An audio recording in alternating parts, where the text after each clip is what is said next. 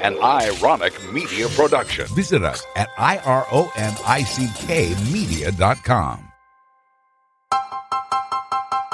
Hey, y'all, I'm Bevan. And I'm Brittany. Welcome to Be My Neighbor. Our neighborly duties are to provide real-life solutions and practices that elevate and inspire, but also remind us to not take it all too seriously. We're real-life neighbors that quickly learn that you simply cannot do it on your own, living in a competitive and fast-paced environment like New York City. Each week, we invite you into the apartment along with our metaphorical and literal neighbors to share advice on how we get through this thing called life. We don't just share the sugar. We serve up the real tea. From navigating relationships to building a career, we want you to recognize and embrace the best version of you. We want you to know that your crazy is okay. And that you're definitely not alone. Our door is always open. And we want you to know we've got your back.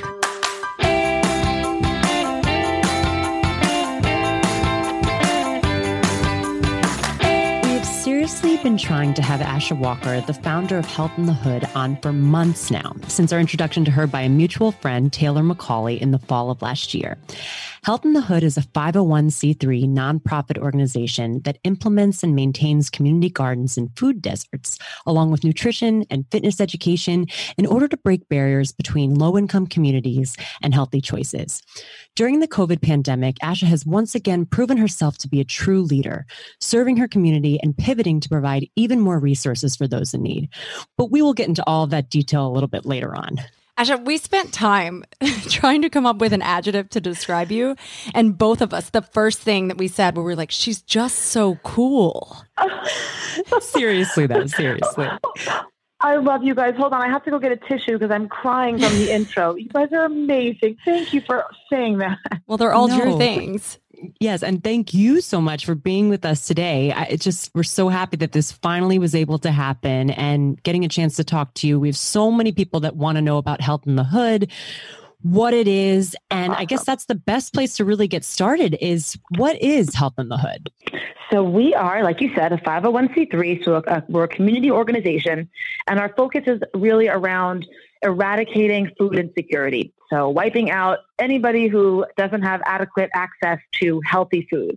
And we do that by installing these huge, vibrant vegetable gardens in low-income neighborhoods that are deemed food deserts, which I'm sure we'll cover more later, what a food desert is. Yeah. But essentially people who are far away from fresh food. And we install these vegetable gardens. We hire residents from the neighborhood to maintain them. We engage the community and teach fitness and nutrition and healthy eating workshops to really make it a comprehensive, healthy lifestyle right in people's backyards.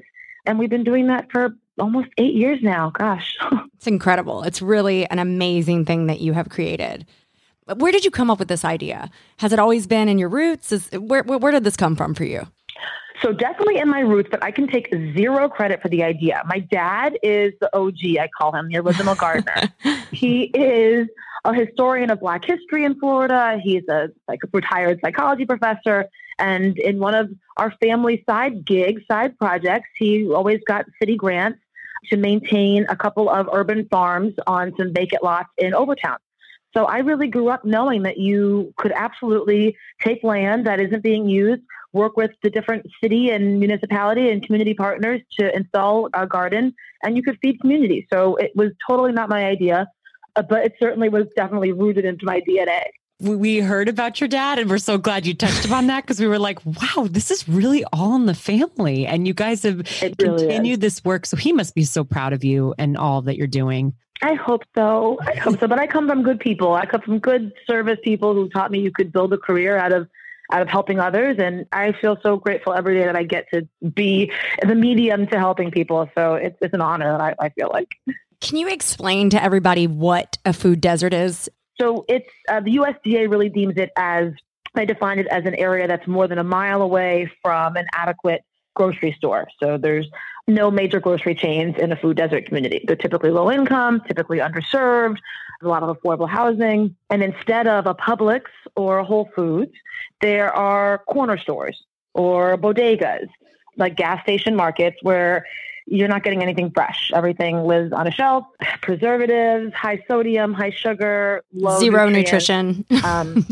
Yep. So you get people that are stuffed but starving in these communities. So you've got 99-cent cans of Chef Boyardee, so the kids are full, but they're totally nutrient deficient. So people in the food desert are not able to access fresh food because it's out of their neighborhood geographically, but also sometimes it's out of the financial capacity as well. So if you don't have money to get on the bus or a car, or gas to get out of your neighborhood, then you don't have enough money to buy a box of spinach that's $6. So there's a lot of barriers that exist in these communities. And so we just thought it would be a much better use of land to bring fresh food to people and get us back to our roots and connecting to our food sources. How do you find this land?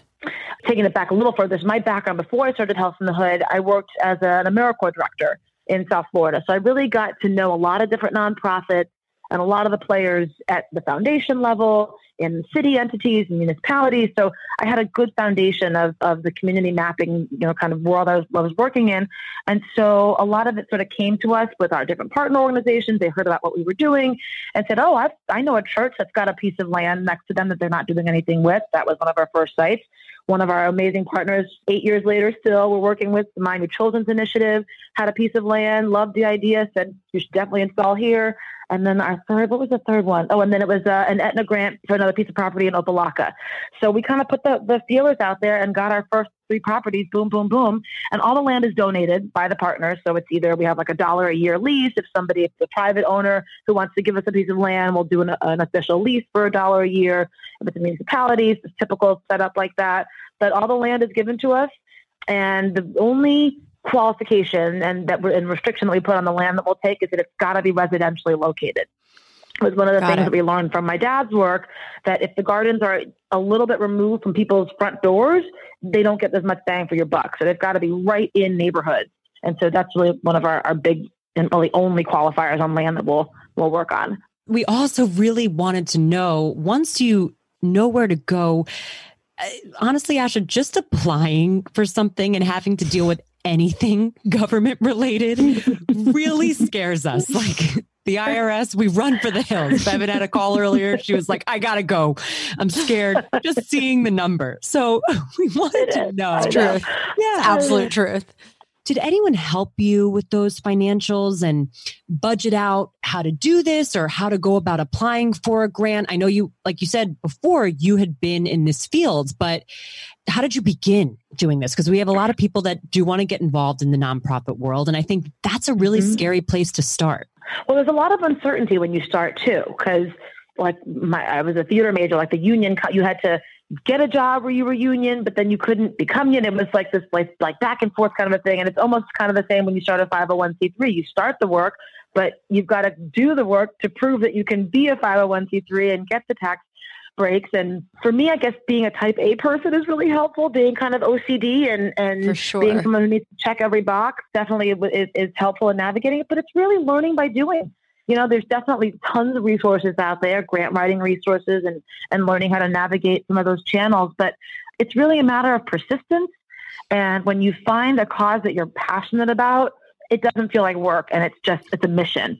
And the IRS is scary, but you're like, I've got to navigate this because the work is too important. And I think that was probably my big motivator at the time, that I was like, I'm just going to figure this out. And I had the backgrounds in grant writing, so to navigate those channels too.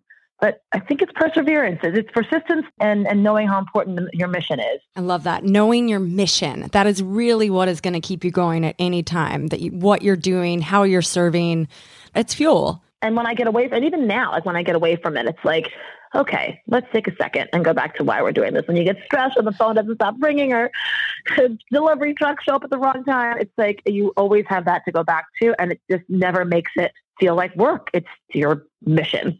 Truly. It's interesting that you say that, because we were going to get into that a little bit later and just looking back at all you've done and all you've accomplished. But yeah, I mean, right now, where is Health in the Hood? Like, do you have yourself, and how many other team members are you working with? Or can you describe, when you get one of these different properties, where does that leadership come from? It's really an exciting time. We're growing and growing. It's wild because we're in this climate that is so unprecedented, but we were already in the food insecurity space. So it definitely made sense for us to expand our programming. And so we added a whole other tranche of programming around emergency food relief, but we also brought on more team members. So our administrative team is 3 of us. So we're still small, but mighty. Administrative and program is 4. We've got myself, I'm an executive director. We have our amazing program manager, Rachel Shakoff. We have our incredible event manager, Joamna Ramirez, and then we have our site director, Douglas Dunn, who really is on the ground, driving the U-Hauls, driving the mobile pantry, and moving plants from place to place. And then in each site, we have garden managers. So a big piece of what we do and what makes us, the importance of sustainability was always built into our model is that we hire residents in the neighborhood to take care of the gardens. So we've got 8 farms across South Florida and a small administrative team. So it's a great opportunity for people in low-income neighborhoods to make some extra cash throughout the year and to learn a skill. So our team is small but mighty. When you are at this point where you're ready to hire people, what is your process in terms of choosing your team? We have been, again, so fortunate. And I think that our work is such a passion area for people. It's such a simple, beautiful solution. It's like we get people that want to work with us and they're incredible. And the ones that we've brought on have just come at like the exact right time and had the exact right skill sets of what we needed and just were perfect additions to the team. But we just have been very lucky, and everybody that's found us has found us because this is a passion area for them, and it's incredible. They work just as hard as I do, which is not normal when the founder has a team that will put in just as much effort as they will. So it's incredible the type of folks we've been so blessed to work with. So we're going to go back to this idea of how you've pivoted during COVID, this pandemic. Mm-hmm. Can you tell us the direction that you took and specifically about filling fridges? Yeah. Well, Miami is now the epicenter. And 5 months ago, we were not, but things were already unraveling very quickly. We are a hospitality hotspot. So lots of lost jobs very quickly. And there was already a lot of disparity to begin with. So COVID really just drew that line even deeper in the sand. And the desperation was like nothing we had seen before, right off the bat, early April. And so we have incredible supporters and donors that came together and said, we want to help. We're already in the food insecurity space. Let's strategize. Let's put our heads together. Our amazing friend and strategic planning committee member and board member, Taylor, who we love. Macaulay, who introduced us. It helped us through a couple iterations of what would work and troubleshooting and getting different partners. And from that support of being able to troubleshoot, we knew we wanted to provide emergency food relief. That was the greatest need. As soon as things started to unravel, people were losing their jobs and figuring out how to pay rent or how to eat. And we knew we could get food to people. And so we hit the ground running and got all of our resources that we had at the table. We're partners with Feeding South Florida, which timing of the universe was incredible. We had just basically signed on a dotted line to become a partner with Feeding South Florida, which they're an incredible organization. They're the South Florida branch of Feeding America. And so we had just gone through our partner training and got the green light to be able to receive food from them. And so we kicked that relationship into high gear and started receiving pallets of food from them. And that was all part of the Filling Fridges program. So we launched it as a 3-pronged program, all with the goals of getting food to people quickly. And we wanted to hit different kind of target audiences. So we did pull-up pantry, or doing a pull-up pantry, where it's no contact. Cars drive up, they pop their trunks. We've had volunteers there all morning separating food out and making grocery bags. And we do about 250 cars twice a week. So about 500 families a week we've got at the pull-up pantry. And then we did a grocery gift card program. And we worked with a lot of the employers of the hospitality industry who had furloughed all their employees. So some of the biggest restaurant groups and hotel groups, the school system actually as well. We gave $100 grocery store, Publix is our grocery store here, gift cards to them to distribute to their employees. And then the last tranche were prepared meals for even more vulnerable populations that didn't have transportation and couldn't necessarily get to a pantry or our pull-up pantry or get to the grocery store. This program is slated to wrap up at the end of July, so we're trying to figure out how to sustain that through August because we're going to need this for even longer.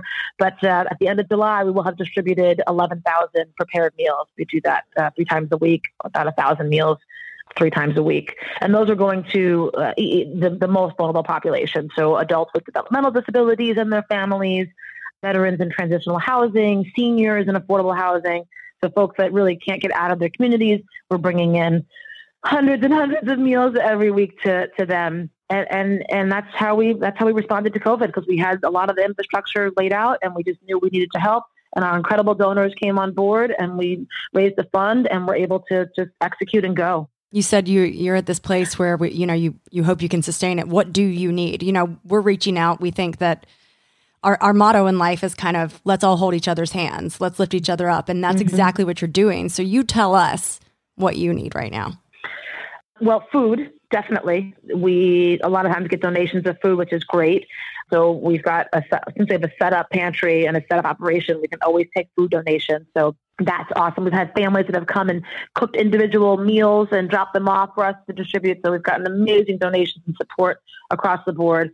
Of course, cash always helps. That helps us support our teams that are on the ground, helps us to get the U-Hauls that we get every week to put the food in, helps us pay for gas and maintenance and all the logistics it takes to run this 3-pronged program. Then, of course, it pays for the meals and the gift cards. So it's resources in kind and both cash we can absolutely use. And then we're also still building and moving our farms along. So every dollar goes to helping alleviate food insecurity, either whether it's crisis related or regular disparities. Well, we will make sure we link healthinthehood.org when we put this out and put it on our site as well, so that everybody can donate if they can. And, every dollar counts, and they can toss in and see if we can keep this running, because you are doing some really, really incredible work for the community. You guys are unbelievable. But the other biggest piece is telling our story, exactly what you're doing. This doesn't, helping us share what we're doing so we can hopefully inspire other people to help change problems, fix problems. So just telling our story is also an incredible asset. So I'm so grateful for you guys. We are grateful for you, honestly. We're just shaking our heads, looking at each other, just in shock of all that you've done. And, as two people, Hi. I'm serious. We're very serious. We get very emotional every episode for some reason. We're beginning to look at it as maybe a problem. I don't know. No, but as two people ourselves, we never really stop to take a look at anything that we've accomplished or anything that we've done. Our heads are always looking forward and maybe not valuing those things. But we want to know, have you ever had that pinch me moment where you've seen how far Health in the Hood has come in 8 years and all the impact that you've made on so many people? I really need to do more of that. Yes, we all do. We all do that. It's that worthiness, not enough, got to do more. So I really should probably stop and think, well, we've had some pretty incredible milestone moments in our evolution that I've definitely been forced to stop and just, wow, we're really making a difference and changing people's lives. And that's what keeps me going when I'm bogged down in grant reports and grant deadlines and all the stuff that goes with it. That's what keeps you going. So what was that moment? Can you recall one of those moments that you had where you just kind of were forced to stop and look? Probably the biggest one would be we were on I guess you call it a reality show. I didn't know I was the target. I thought it was a documentary being filmed about us. And, I was like, great, fundraising videos, fantastic. Come down to a documentary. And so when this production team arrived, it was a huge production team. I was a little taken aback, but we were going to be telling the story of our families in the food desert and going to all of our gardens and checking out markets that had all the preserved food. So it was we were really capturing the story. So I was down for anything. But then as soon as the episode started, we started filming. Mike Rowe from Dirty Jobs walked into our Liberty City garden. And I was like, wow, does Mike Rowe know where he is right now? And so fast forward to we go through the whole day and film all this stuff we had on our storyboard, and it went amazing. And at the end of the day, they had us throw a block party. We had all of our residents and families out, and we were planting and doing exercises and hanging out. And we did a raffle. And Mike Rowe walks up and said, "Okay, Asha, I'd like to do this next raffle ticket." He pulled it out and he said, "Okay, this raffle ticket actually doesn't have a number on it. It actually says, Asha's doing great work in the community, and we wanted to reward all of the hard work that she's put in to build this organization. And so we are gifting the organization your 5-year plan that you told us about in the initial interview, and look around the corner and in drives a Whole Foods on wheels, a mobile produce pantry, this gorgeous vegetable truck." So think of the most modern, cool food truck on wheels. And it's lined floor to ceiling with bins for our vegetables and lights and misters like the grocery store and beautiful kitchen countertops for us to do our nutrition workshops in. And then cue the tears. I mean, it's just the most overwhelming thing. Everybody knew, I didn't. My dad is driving the bus. Like, now I'm crying. Now I'm crying. Goodbye. Bye. The clip, it was like too much. But that was definitely an aha moment. Like, wow, this is really proof that our model is working. If we're getting this kind of support and this kind of ability to grow, and then that took us mobile, that changed our whole ability to connect our farms and move more food around and get more food donations. So that was a big moment for us for sure. And it got like 2 million views. So it really got us our story out there. So that was a big one. That's amazing. It was crazy. Wow. That must have been such an incredible moment. I like, we need to see video after this. Yeah, we're definitely looking that up. Please. I will send you the link. They have the exact moment where like the bus pulls around the corner and like my mouth drops. It's a great, I mean, if it wasn't me, I would still be like, that's a great human moment. Like, it was really wild. We're stealing that for this caption. Okay. Yeah, it's a great human moment. Yes. Okay, so we're going to step back a little bit from that human moment. I wanted to ask you about the home growth systems that Health in the Hood is doing right now. Oh my God, so exciting. We're in this niche business where we can still continue growing our outdoor gardens, but people are in need of getting back to our roots more than ever. And whether you're in an apartment or have a backyard or a balcony, everybody should be able to grow their own food. And that's the message that we have always shared. And now we want to take our programs a step further. And in September, we're so excited, we're launching our at-home grow kit project. And we're starting with one particular community, and we're going to be giving a set of families at-home vegetable growing systems where people it's going to be a modified soil system. So you can grow indoor or outdoor, and you're going to have everything you need in the kit. So no extra Home Depot trips, your seeds, your soil, your gloves, your instructions, everything will be in the kit. And we're taking our program mobile. We're staying home. So we are bringing Health in the Hood to people's homes. I mean, I wish I could say something else besides that's awesome. That's amazing. But it's literally the coolest thing ever. You are providing so much good stuff that is really changing people's lives. And it really is just the coolest. I hope so. And then we're trying to also, bring our message to an even broader audience. And we're going to be doing some of our Health in the Hood at home content and sharing how to grow your own food in tutorials so that we're not just sharing it with our regular communities that we love, but we want to really take our message to an even broader audience. So we're really excited about that. So coming at you in your homes with live content and with some live food. Yeah. The timing of all this feels really divine to me. Have you felt like that's a trend in your life? Because I feel like when you are attached to, the mission, something that is really bigger and greater than you, that is fueling and inspiring, it feels like things start to flow in a really natural way. Definitely. I've always felt like, I'm sure you guys too. I mean, you guys walk in your passion. You do what you're called to do. And I think like I've never had to think really hard about I thought I was doing was the right decision. And it was like, nope, I need to incorporate this and definitely buy that website. Like it's just, you just need to do it. Just like you guys are like, we need to tell stories and connect people and be engaging and be my neighbor happen. So that's when you're called, you're called. When you are faced with a tough decision, what's the first thing you do? How do you settle in and come to a decision?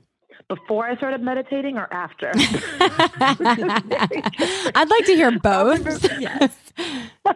Probably before meditating, plowed through it without a lot of thought or intention, but was always, I think, probably rooted again in that mission. So the decisions weren't totally off track, but definitely they weren't as intentional as I am now that I've found a practice that helps keep me more grounded. But yeah, I think about really being thoughtful about the weighing out the value of said decision, prioritizing it, fitting it into our overall strategy, learning how to say no, which I'm really not good at yet.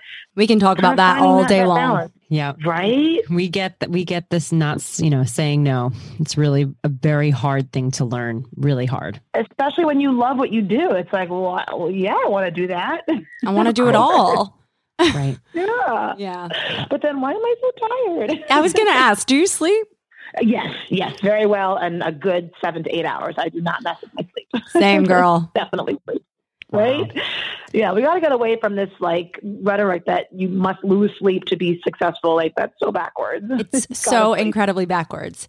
To me, if I get less than 7 hours of sleep, I am on the verge of tears at any moment during the day. Right. Thank goodness our healthcare professionals are being so well taken care of and getting to rest because people are staying home.